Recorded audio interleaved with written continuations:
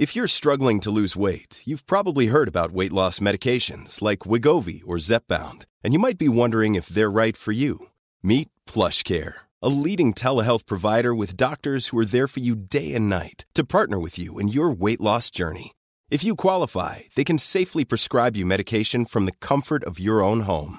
To get started, visit plushcare.com/weightloss. That's plushcare.com/weightloss. plushcare.com/weightloss. Hey, it's Paige DeSorbo from Giggly Squad. High quality fashion without the price tag. Say hello to Quince. I'm snagging high-end essentials like cozy cashmere sweaters, sleek leather jackets, fine jewelry, and so much more. With Quince being 50 to 80% less than similar brands. And they partner with factories that prioritize safe, ethical, and responsible manufacturing. I love that. Luxury quality within reach. Go to quince.com/style to get free shipping and 365-day returns on your next order. Quince.com/style.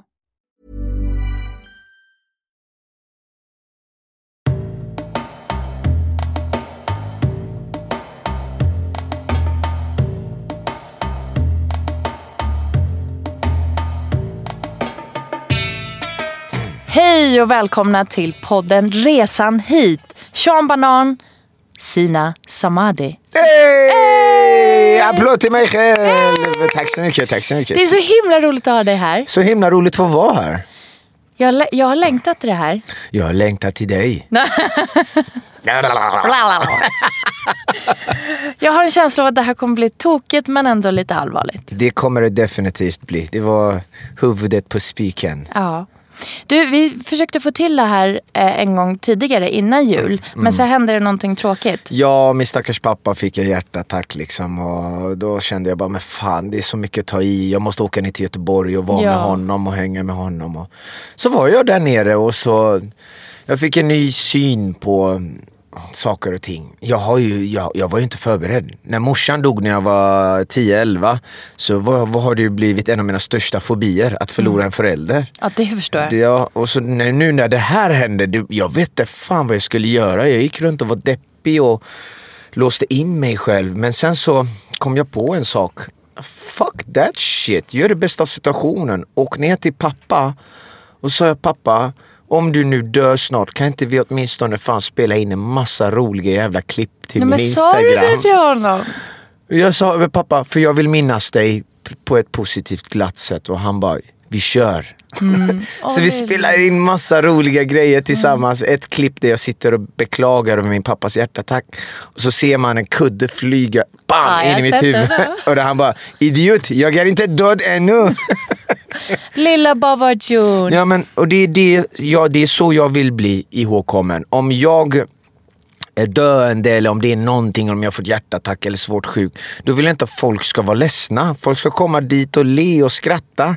Och så har jag sagt till min pappa, vet du vad pappa? Jag ska skriva i mitt testament en regel att alla som kommer till min begravning, den som gråter ska få böta 1000 spänn till Barncancerfonden. Det är bara tillåtet att skratta på min begravning och ni ska bara visa roliga grejer som jag har gjort på min begravning. För jag vet, man måste gråta och sörja, men jag tror djupt innerst inne att vi människor kan sörja med glädjetårar, med leenden. Vem säger att vi måste sörja med sorg? Jag tror verkligen att jag kan sörja med leende. Titta på alla actionfilmer du har sett i slutet. Hur många har inte du gråtit över? Gladiator, fan jag lipar varje gång jag ser den skiten. Men man blir ju glad. Tävlingen på tv alltså? Nej, filmen tänker jag på. Förlåt. Ja då, med Gry Forssell, välkomna. Nu ska Sean gråta för att den här deltagaren har vunnit. Sorry. Jag snackar om filmen Gladiator. Sorry. Man kan ju gråta av glädje. Vad fan ska vi inte sörja och gråta av glädje för istället? Så det har du helt rätt i. Så det är det jag gjorde med farsan, åkte ner och hängde med honom.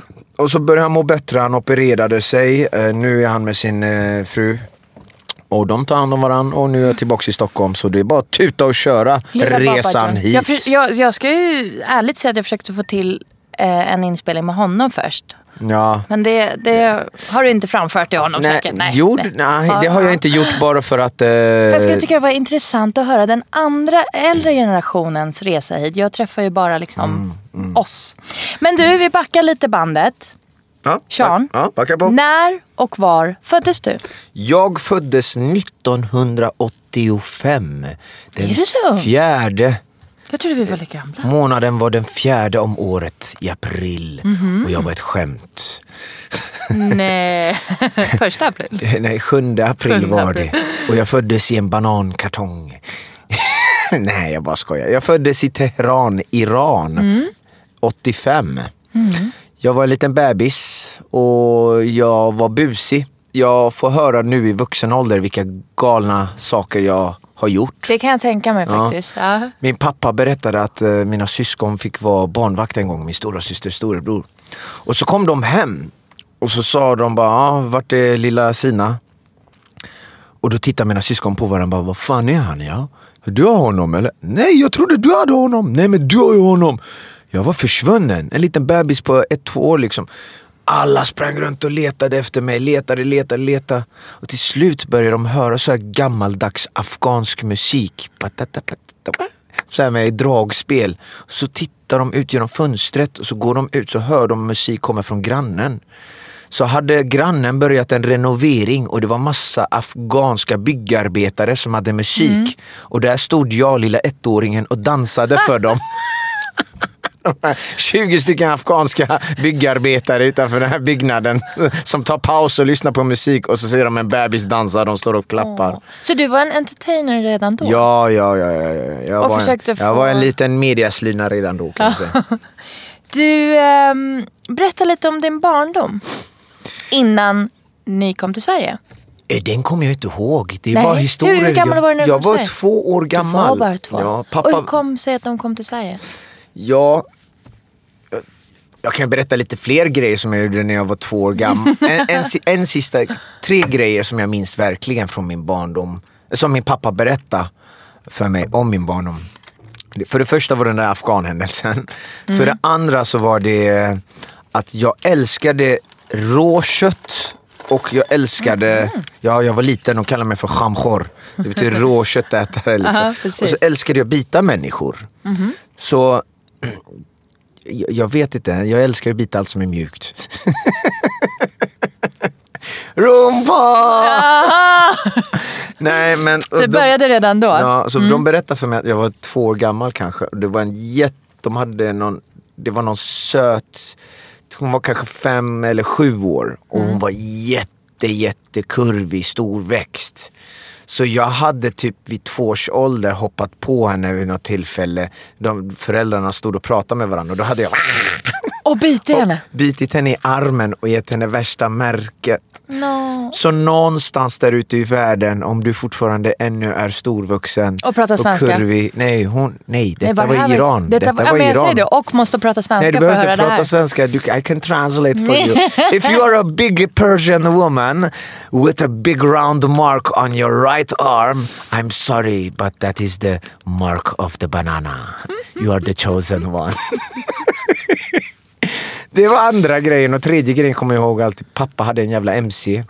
Han åkte runt i Teherans gator. Han hade en skinnjacka.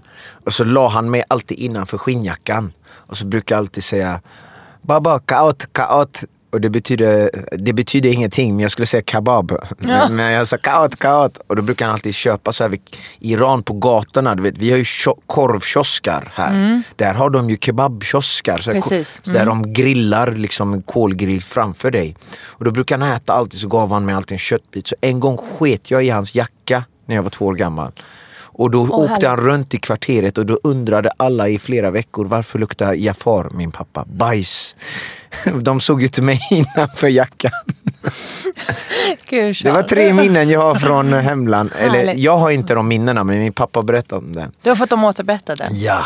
Och du sa syskon, du har en storebror? Storebror och stora syster, de är båda 10 år äldre än mig, så jag har varit sladdisen. Jag har varit olika. Kärleksbarnet. Nej. Olycka. Man väljer att se på det på olika sätt. Jag är olyckan. Jag har en lilla syster som är 10 år yngre. Och när vi var små... 10 år? Yngre. Hur gammal är du? Om jag får fråga. Nej, men du ser ut att vara så 200 år yngre än mig.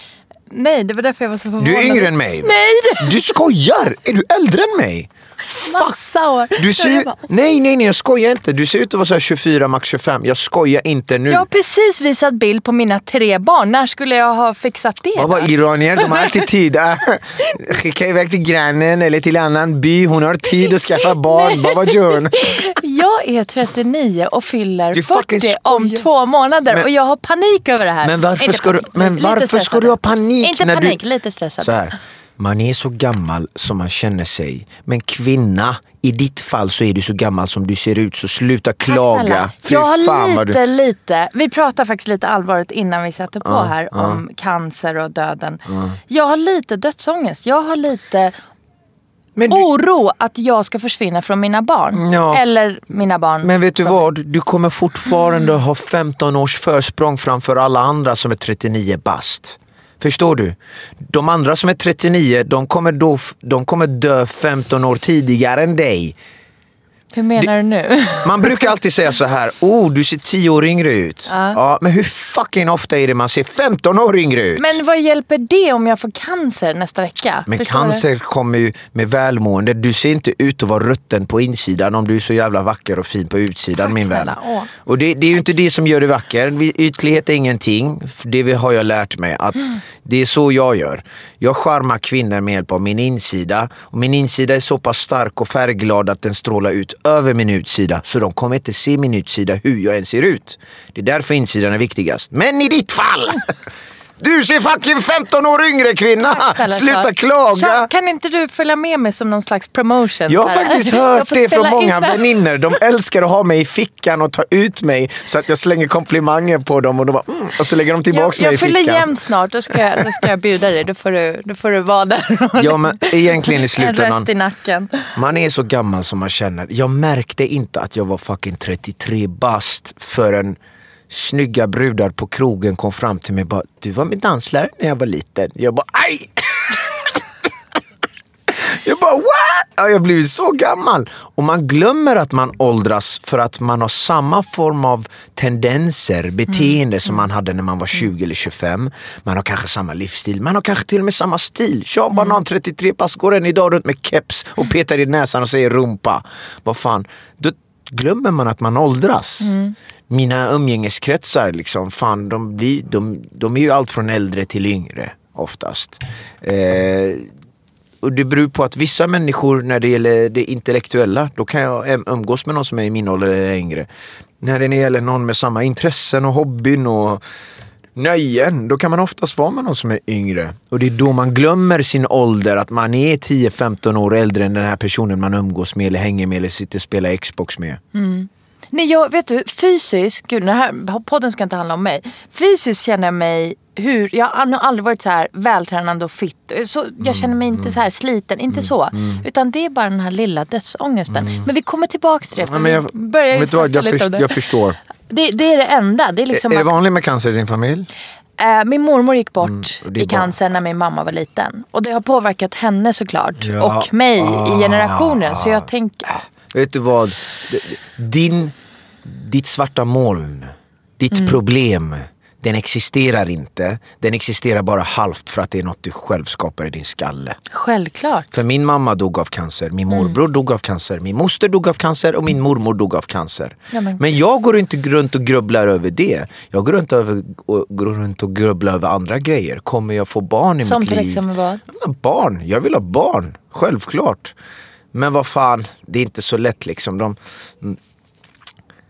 Fan, jag har också en stor rädsla liksom, att börja träffa någon, skaffa barn och sen bam, skiter det sig. Och så, det är så vanligt i Sverige liksom, bara, nej men vi var inte rätt för varandra. Han hade inte rätt längd på nageln och rätt färg på skosnörerna, så vi gjorde slut. Men vi klarar oss själva som ensamstående föräldrar. Du är rädd att välja fel person och ha barn. Och egentligen borde jag inte det. För vartenda jävel här i Sverige är en ensamstående förälder nu för tiden. Och de klarar sig galant. Men kan inte du lita på din egen magkänsla att när du väljer någon så är det här någon. Nej, den litar jag inte alls på. De kvinnorna jag har valt i mitt liv. Det är inget fel på kvinnorna jag har valt i mitt liv, utan det är fel på oss ihop. Det är inget fel på mig, det är inget fel på kvinnorna, utan vi ihop liksom. Det är om du är is och du vet att du är is. Då är du korkad och bara, men jag kanske passar bra ihop med eld alltså. Nej motherfucker, du kommer smälta bort. Men varför väljer du inte något annat då? För att vi människor, vi är som vi är på grund av det vi har gått igenom. Om jag gillar en kvinna som är lite eld och lite komplicerad, då är det mitt egna fel. Men det är för att det är enda som tilltalar mig. Alla säger, Sean, du borde skaffa en bra tjej. En bra tjej, jag säger fuck you. Enligt dig, en bra tjej, det är vad samhällsnormerna säger vad en bra tjej ska vara. Enligt mig, alla fucking tjejer är bra. Alla tjejer är bra på sitt sätt. Så kom inte och säg till mig att jag ska vara med en bra tjej.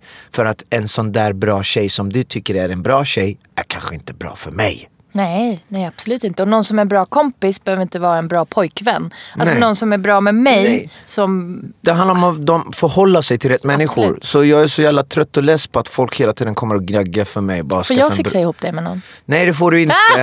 För vet du vad, just nu är min fokus inte träffa någon.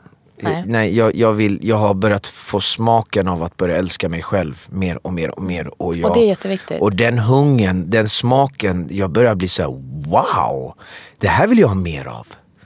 Hur fan ska du lära dig att älska någon annan när du inte lärt att älska dig själv? Självklart. Hur fan ska du lära dig att respektera, prioritera, värdera andra människor när du inte gör det tillräckligt mycket med dig själv? Och det är det jag jobbar med nu och jag är på rätt väg. Och det kan låta som en kliché, men det är faktiskt ingen annan som kan göra en lycklig förutom dig själv. Ja, det är inte klyschigt. Det är så jävla sant. Väldigt, väldigt sant faktiskt. Ja. Men så, vi spårar ur. Jag har den förmågan att få människor att bli Dr. Bananfil. Ja, men verkligen. Syster och bror som var äldre. Du kom till Sverige. Hur kom sig att dina föräldrar valde de Sverige eller flydde de till Sverige? Eller hur liksom blev det blev Sverige? Ett krig mellan Irak och Iran. Och det var vid ett tillfälle irakiska stridsflygplan nådde in till huvudstaden Teheran där vi bodde. Och då började de bomba huvudstaden och vi fick springa ner till bombrummen. Och jag minns min bror brukar berätta för mig att det finns ingenting mer fasansfullt och hemskare än ljudet av sirener i en huvudstad. Alltså det där. Och jag har inte tänkt på det. Jag har bara sett det i filmer som vad heter det? The Purge, du vet. När den är... Och det är inte hemskt, tänker man inte. Men tänk dig som människa var där i en stad och i Sverige, Jag var där. Jag var 8 år. Du var 8 år. Kommer du ihåg det? De ljuden? Kommer ihåg, absolut. Jag kommer ihåg att vi... Ja, men jag är ju äldre än dig. Jag kommer ihåg men du ser yngre ut än mig, så sluta gnälla. Jag kommer ihåg att vi sprang ner till vår källare som mina föräldrar hade inrätt som, det var ju skyddsrum, fast de hade inrätt det med pingisbord och liksom. Och jag kommer ihåg att vi stod på taket, du vet, Porstebom, och tittade på fyrverkeriet, trodde jag. Eller man fattar liksom inte tills det kom för nära och de här varningsljuden som sändes. Då fick vi springa ner och jag tyckte alltid så här: mina föräldrar är så tråkiga. Mitt i det här roliga så måste vi springa ner. Vi har precis börjat kolla. Eller typ man satt och kollade på tv, så blev tv-skärmen en stor röd film. Det var som film. Tänk dig här i Sverige liksom. Vi lever våra fantastiska liv i ett av världens finaste, vackraste, bästa länder, tycker jag. Och så är vi här i Sverige och så bara chillar vi och så bara från ingenstans försvinner Hasse Aro från tv och så blir det röd ruta. This is an emergency, bla bla bla bla bla. Spring ner till källaren, Putin kommer. Och de här sirenerna högt. Tänk dig att du bor, ditt hus ligger vid en siren och det är så hemskt högt. Och mina föräldrar, eller vi bodde inte ens i Teheran, vi bodde i Kermosha som ligger i västra delen, som är precis vid gränsen. Så alla de här ljuden, it's in my head, absolut. Så jag kommer inte ihåg det här, men jag kan föreställa mig. Så då kommer jag ihåg när vi var samlade, hela familjerna i källan, alla som bodde i byggnaden. Och så hör man den här 2-åriga bebisen skrika: Saddam kommer! Saddam kommer! som 2-åring. Och jag lättade på stämningen redan vid 2-årsåldern. Folk började skratta. Och dansade. Men du, och då kom de till Sverige eller var de på väg till något annat? Nej. Vi har inte flytt tyvärr. Eller tyvärr. Vi flög hit raka hela. Jo, men det gjorde man på den tiden. Jo, men många säger så här, men vadå? Flydde du inte över minfält eller blev inte det eller det? Nej, vi fick privilegiet och vi hade tur i livet att vi fick flyga hit direkt till Sverige. Däremot mina andra släktingar, många av dem fick fly genom Turkiet och minfält och det fanns också. Men jag menar det här med båtar och grejer, alltså den fanns ju inte då. Nej. Inte på samma sätt. Nej, men det fanns lite liksom. Om du skulle fly över minfält i Kurdistan till exempel på den tiden kan jag tänka mig att det fanns. Eller när du skulle fly över till Turkiet. Jag har haft Öss som gäst faktiskt. Ja. Precis. När var det han flydde hit? Han är ju äldre än oss, håller jag på att säga. Han är äldre än mig. Det var lite tidigare.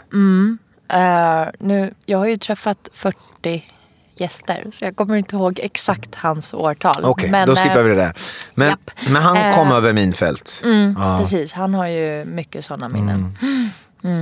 Ja, men det är ju hemskt. Det är fasansfullt liksom, men... Det är det. Så kom ni till Sverige i alla fall. Vi kom till Sverige. Och blev det inte Stockholm utan Götlaborg. Götlaborg. Och... Det var inte lätt liksom. Vi var ju flyktingar.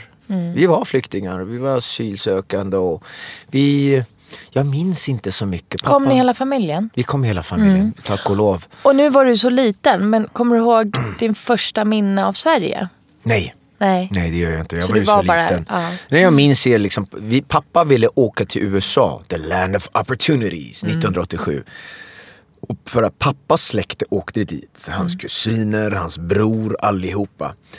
Och mamma ville ju åka till Sverige för att hennes släkt åkte hit. Och sådana toffliga män som vi iranier är...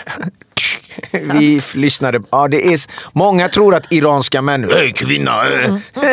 Vi är de fjolligaste fjollorna. Fråga henne, hon som sitter här mitt emot mig. Alltså, hon kan... Jag är inte gift med en persisk man, men jag ser på mina föräldrar. Det är min mamma som bossar. Det är alltid kvinnorna som bestämmer i Iran, ska ni veta. Så nej, det är inget sånt där... I hemmen. I hemmen, ja. I hemmen, ja. På gatorna i regeringen. Männen, de är dominerande. Men i hemmen, vartenda kvinna, kommer en flygande toffel, då vet man att den kommer från mamma på väg till pappa. Så, min pappa är en sån här som bakar och lagar mat och städar här. Ja, min pappa också. Han städar, han lagar mat. Det, jag måste faktiskt fråga, alltså nu är inte det här ett skämt. Jag såg att din pappa moppade era persiska mattor. Jag vet. Gör man så? Är det så man gör rent dem? Nej, men pappa gör det. Men blir de rena? Är det jag vet inte. Jag tror det. För jag har en ljus matta som jag behöver göra rent. Pappa säger att man ska moppa mattorna, men alltså, grejen är om du moppar, det beror på vad du lägger i. Ja, precis. Alltså moppa en matta, det är som att gnugga med en trasa på en matta. Det är ju samma sak beroende på vad du häller i hinken. Alltså lite fukt då? Fukt och kanske lite doft, lite tvålaktigt liksom. Sen beror du på vad det är för matta. Om det är sån här dyr handgjord persisk matta, då får du vara lite extra försiktig. Då får du gå in i en sån här iransk persisk butik och fråga dem. Inte... När mina föräldrar kommer hem till mig och det är så här lite sol genom fönstret och bara typ går och hämtar lakan, täcker över och bara de är mer liksom över mattorna än över barnbarnen. Ja, jag vet. Och jag är lite så här, om jag lever lika länge som den där mattan så är det ju bra. Så kan vi släppa det. Shit, liksom. Jag vill inte säga högt nu i radio men min pappa lyssnar ändå inte fan. Om ni bara visste vad min matta har gått igenom. Fy fan alltså, stackars mattan alltså. Vilka fester jag har haft på den mattan alltså. Om den kunde tala. Oj. Den hade skurit upp sina handleder för länge sedan alltså. Har du haft rödvin på din? Det har min lilla syra lyckats med. Jag har haft rödvin och jag har haft rövvin. Jag har haft allt på den mattan, ska du veta. Okej, I got pictures. I got pictures. Nej, men i alla fall, vi kom till Sverige, flyktingar. Det jag minns från min barndom av Sverige, det första jag minns, det är kollon. Kristna kollon. Jaha. Vi fick som invandrare, som flykting fick man alltid gå vid den tiden på såna här kollo. Man blev staten, jag vet inte om det var staten eller kommunen eller de fixade så att, så fick vi åka en vecka eller några dagar med hela familjen lära känna andra flyktingsfamiljer. Och då, på den tiden var inte det... svenska barn. nej. På den tiden var det mest iranier, det var somalier och jag kan tänka mig att det var typ kanske araber, ytterst få, men det var mest iranier och somalier där i 90-talet, början av 90. Och då fick vi gå på en hel del kollon, vi gjorde roliga aktiviteter, vi satt i kyrkan och lyssnade på prästen och vi var inte ens kristna. Och det var ingen som liksom... Nej, men på den tiden, så här ligger det till. Jag tycker att man ska bibehålla sina traditioner. Man ska bibehålla sin kultur. Många kanske inte kommer hålla med mig om det här. Och det här har jag inte yttrat mig om tidigare. Men jag gör det nu. Jag tycker att man ska behålla sin kultur dit man kommer. Men man ska ändå ta hänsyn till den kulturen man kommer till också. Och försöka anpassa sig för deras skull. För du är fortfarande en gäst. Vi var muslimer. Men vi skrek och gnällde inte. Varför tar du oss in till en jävla kyrka? Till det här kollot? Nej, vi anpassade oss. Vi gjorde så här, men låt oss gå till kyrkan och låta dem göra det de vill att vi ska göra. Liksom, för vi är ändå gäster, etc. Det är samma sak som alla jävla actionfilmer. När du ser Indiana Jones gå in i den här indianstammen, så ger de honom en skål med appiss eller någonting. Du tackar ju inte nej. Du måste ju dricka för att du anpassar dig lite för att du är fortfarande en gäst. Även om du inte gillar appiss. Ta en smutta. Känner du så fortfarande att du är... Nej, inte fortfarande, men jag märker att samhället har ändrats. Att det inte är likadant längre. Att folk är så jävla mån om att man inte ska behöva anpassa sig. Det har du helt fel. Du ska anpassa dig lite i alla fall. Ta hänsyn till vissa saker. Så länge man gör rätt för sig. Du jobbar, du liksom, det är ett samhällsbidrag. Det finns ett samhällsbidrag. Ett bidrag som alla individer, alla har någonting att ge. Men så länge man gör det, sen om personen bär slöja eller ber till den guden eller till den... Det där pratar jag inte om. Ska du ha slöja? Ja, du ska självklart ha din slöja på dig. Men om någon kommer och säger liksom, lär dig svenska för att du är i Sverige, då ska du lära dig svenska. Vissa har det svårt för att de inte blir hjälpta. Och alla kommer inte lära sig perfekt svenska och så vidare. Men andra vill inte lära sig. Tror du att det finns många av det antalet som inte vill? Inte från min pappas generation, men från min generation. Det var inte för så länge sedan jag skrev en serie. Jag skriver serier och filmer och sånt också. Jag skrev en serie som handlade om en karaktär som jag har fått inspiration av genom min pappa. Hey, it's Paige DeSorbo from Giggly Squad. High quality fashion without the price tag. Say hello to Quince. I'm snagging high-end essentials like cozy cashmere sweaters, sleek leather jackets, fine jewelry, and so much more. With Quince being 50 to 80% less than similar brands. And they partner with factories that prioritize safe, ethical, and responsible manufacturing. I love that. Luxury quality within reach. Go to quince.com/style to get free shipping and 365-day returns on your next order. Quince.com/style.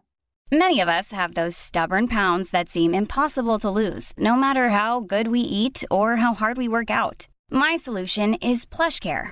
PlushCare is a leading telehealth provider with doctors who are there for you day and night to partner with you in your weight loss journey. They can prescribe FDA-approved weight loss medications like Wegovy and Zepbound for those who qualify.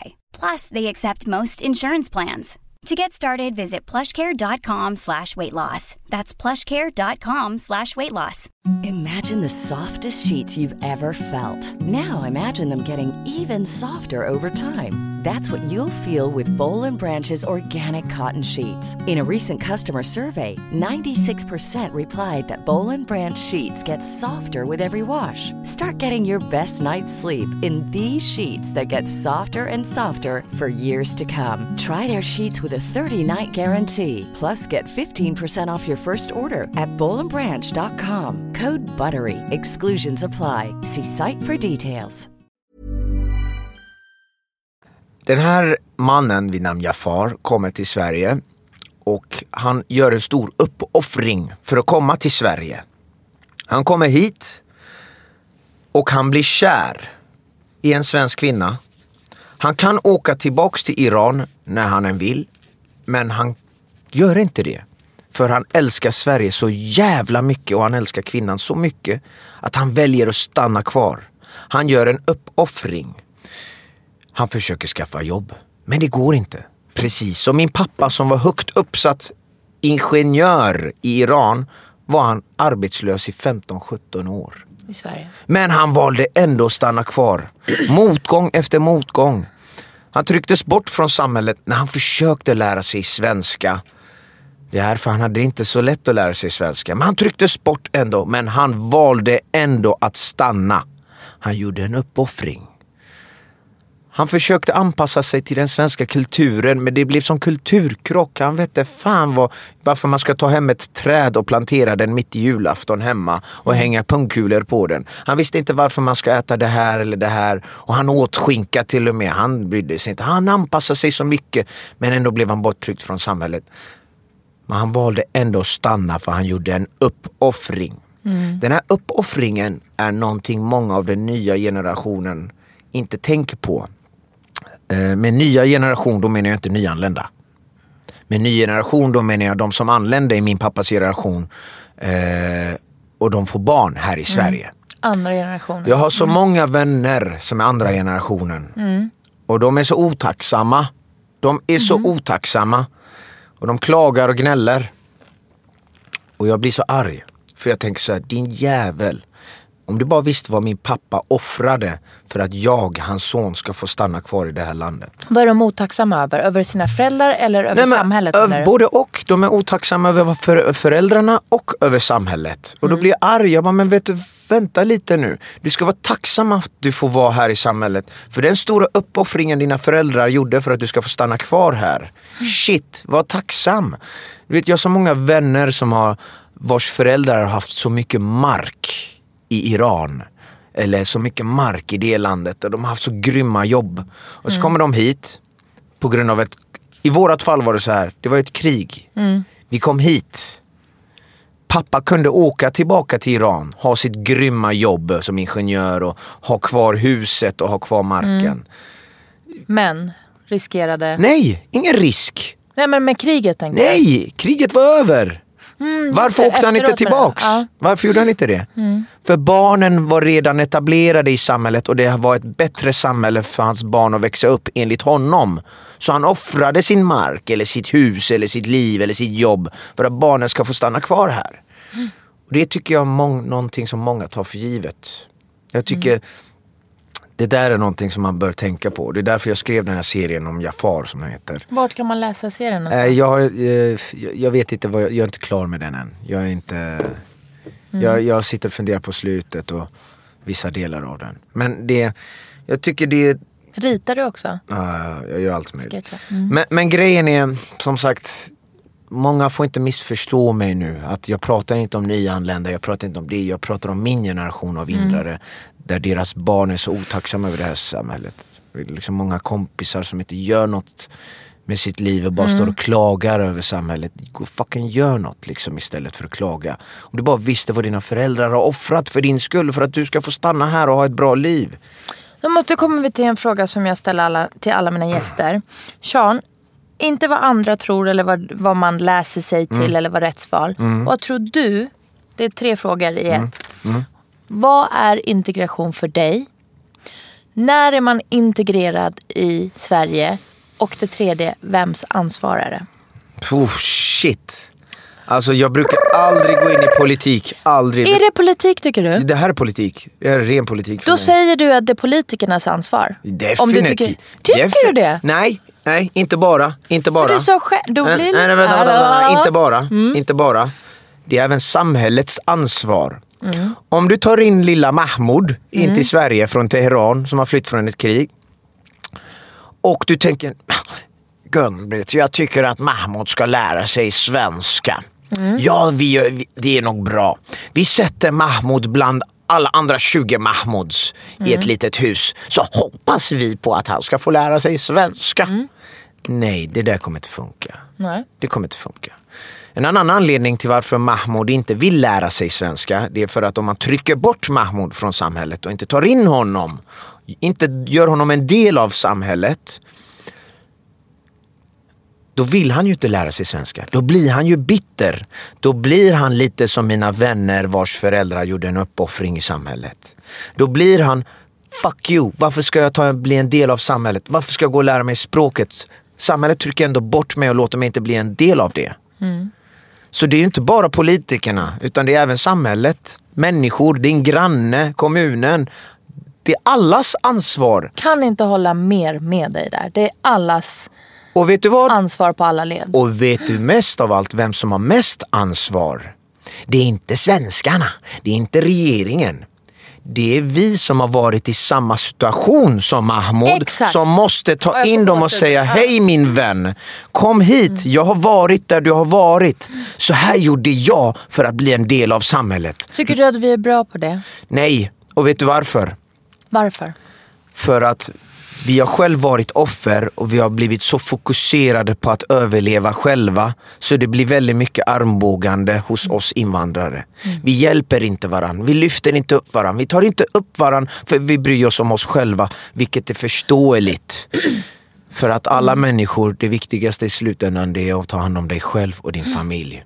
Ja, jag brukar säga att det är lite som du har räddat dig själv från en brand. Du har springit ut från den här elden. Ja, så glömmer inte man. fan vill du springa in igen. Nej. Så visst, det är lite överlevnad. Jag har passerat det där, jag har kommit någonstans. Jag bor här. Men jag blir jättefrustrerad och lite ledsen när andra beter sig så. Alltså när andra argumenterar så, som säger andra lite yngre än mig killar till exempel pratar om nyanlända ensamkommande killar. Ja. Jag blir så här, men okej, du kommer med dina föräldrar, men vad är skillnaden mellan dig och han egentligen? Ingenting. Vad är skillnaden mellan mig och han och hon och så vidare? Egentligen. Men det byggs ju... Jag tänker också att vi har privilegierat att stå i mittenlandet. Så här ligger det till egentligen, förlåt om jag avbryter det, men Nej, jag känner så här att man ska inte kasta gäst. skit på någon. Man ska varken kasta skit på de nyanlända, man ska varken kasta skit på de här andra med invandrarbakgrund som kastar skit på de där nyanlända. Man ska inte kasta skit på någon. Jag har varit bara lite sur nyss när jag pratade om... Jag blir jättesur. Nej, det jag pratade om hetsigt nötter nu, ha? Jävla iranier kvinna, så fort hon blir hetsig hon börjar äta nötter. Det jag pratade innan om var det människor som är bortskämda och otacksamma. Och jag pratar inte om nyanlända, jag pratar om vissa av mina vänner. Ja, du sa de vet vilka de är, de vet om de får höra detta. Klart de lyssnar. Den här diskussionen jag haft tidigare med dem, där jag tänker, vet du vad din mamma har uppoffrat, vad din pappa har offrat för att du ska vara kvar här i landet. Var tacksam liksom, anpassa dig. I alla fall, det vi pratar om nu är något helt annat och det handlar om hur många invandrare inte hjälps åt. Vi bör hjälpas åt. Men jag är inte sån heller. Problemet handlar ju inte om att hjälpa invandrare som invandrare. Problemet är att hjälpa medmänniskan.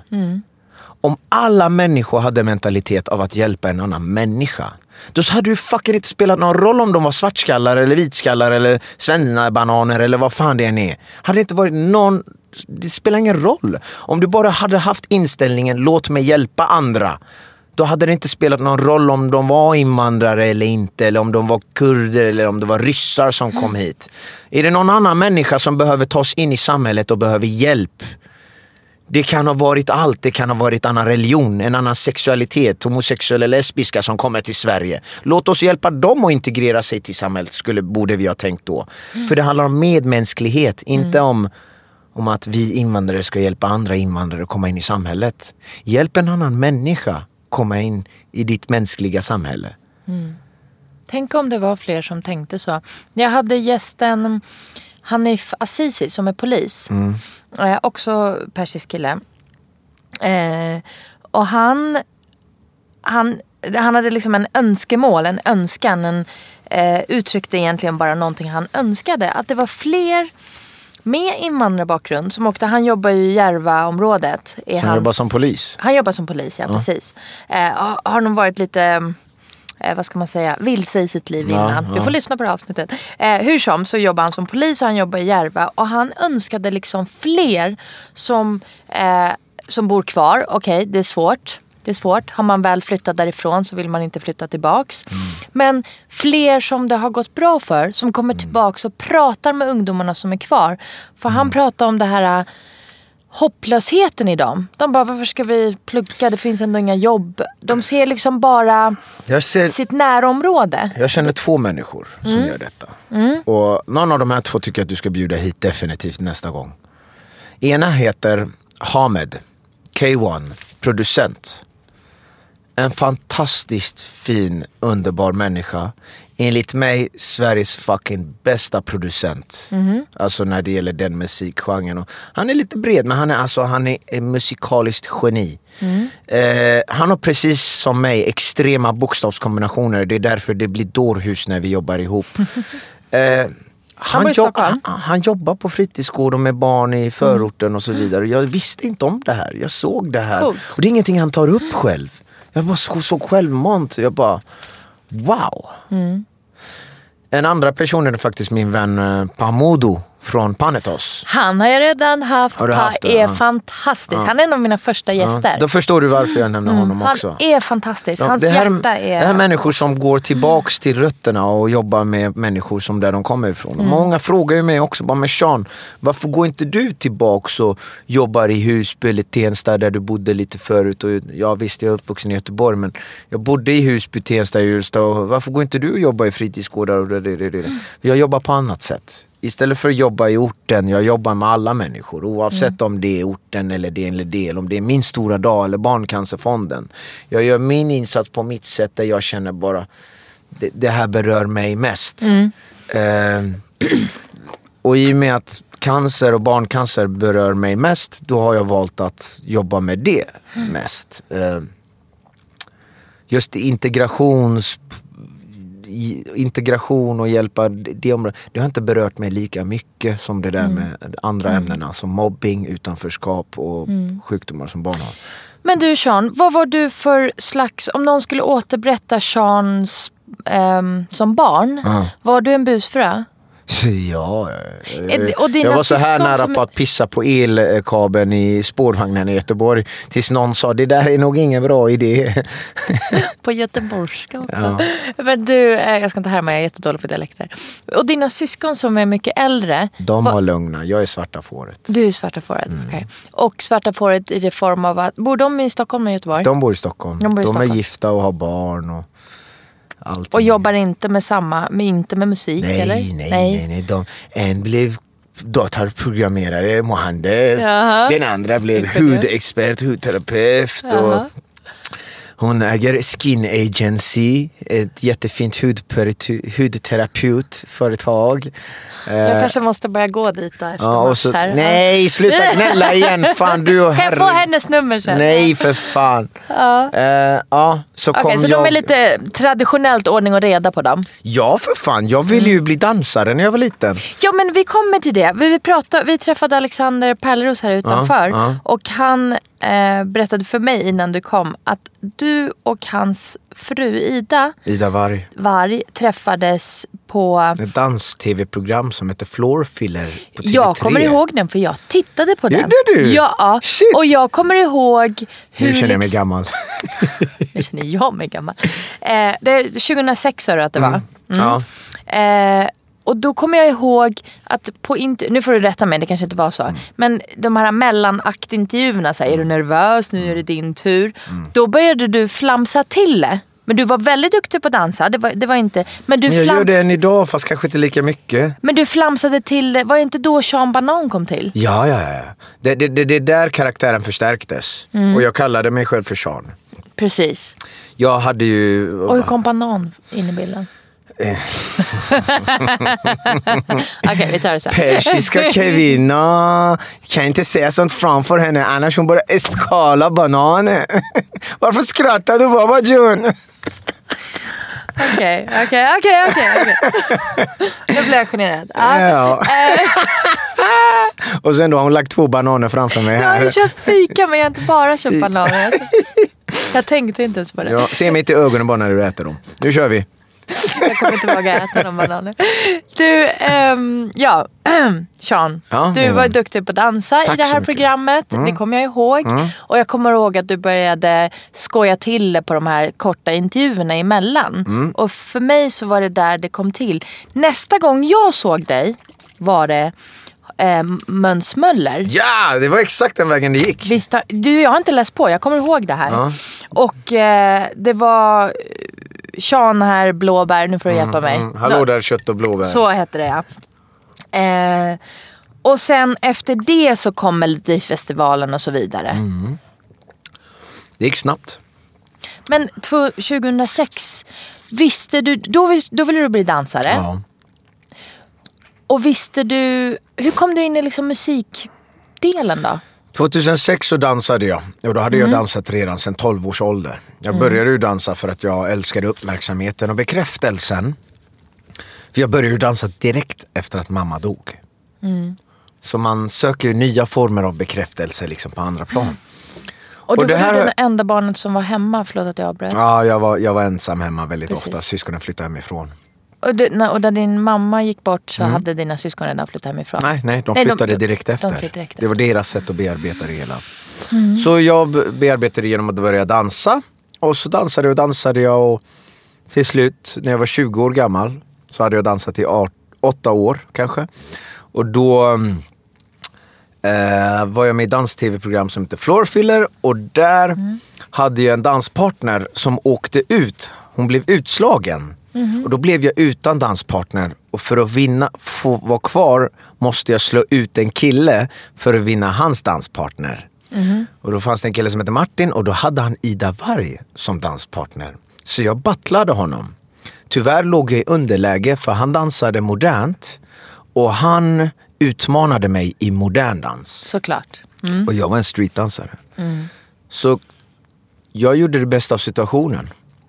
Jag dansade popping robot i modern form till hans låt. Utmanade honom, slog ut honom och vann hans partner Ida Warg. Och där blev jag och Ida Warg danspartners. Och det gick så bra för oss att vi vann som bästa par. Vi kom först in som bästa par. Och så i finalen blev allting individuellt och där kom jag 3 bland killarna. Så och Ida kom, jag tror hon fick 2 eller någonting.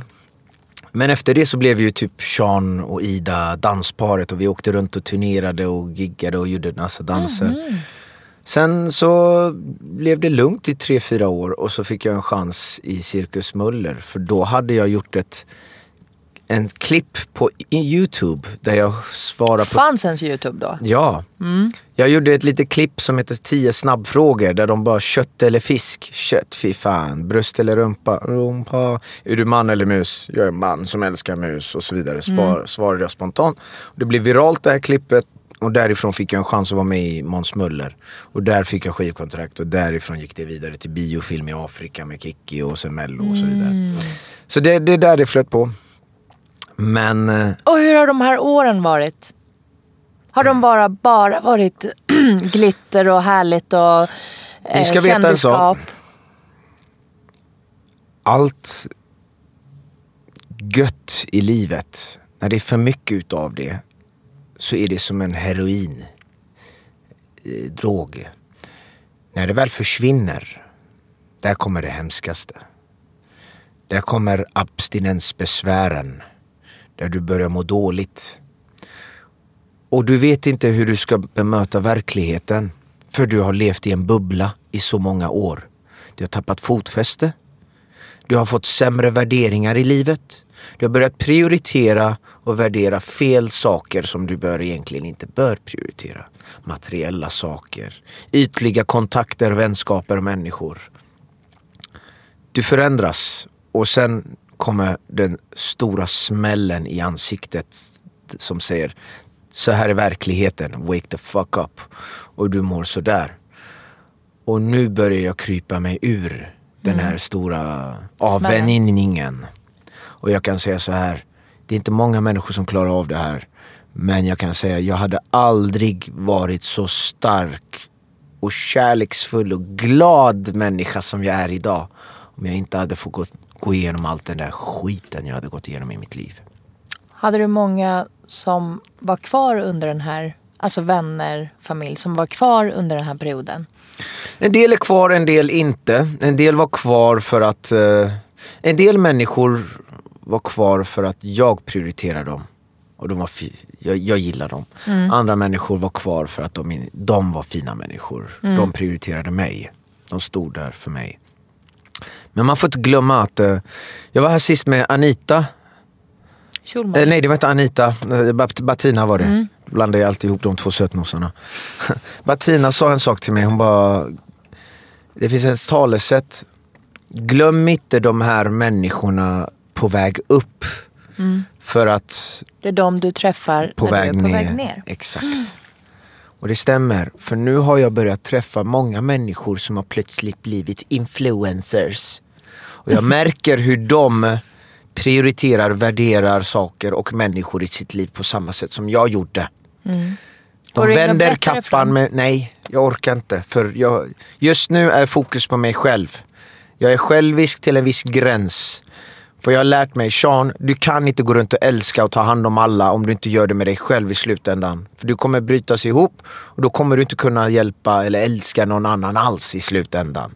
Hjälp dig själv. Bli en gud själv. Sen kan du gå runt och hjälpa människor och ta hand om människor och älska människor. För jag gjorde det hela tiden. Jag var ute efter bekräftelse, ute efter kärlek. Så jag började ta hand om andra människor, hjälpa människor, bry mig om andra människor mer än vad jag brydde om mig själv. Och till slut kom det en punkt där jag hamnade i en djup depression där jag kände bara, jag är så trött på att bry mig om andra. Jag har glömt att älska mig själv. Så det är där min fokus ligger på just nu. Börja tänka mer på mig själv, ta hand om mig själv, bry mig om mig själv. Och sen när jag börjar lite efterhand, hjälp andra så länge det inte är på din bekostnad. Nu, när du väl är tillräckligt stark, då kan du börja hjälpa andra på din bekostnad. För vad händer om du hjälper andra på din bekostnad och du är inte stark nog och du bryter ihop? Då är det 2 människor som har brutit ihop. Visst är det så.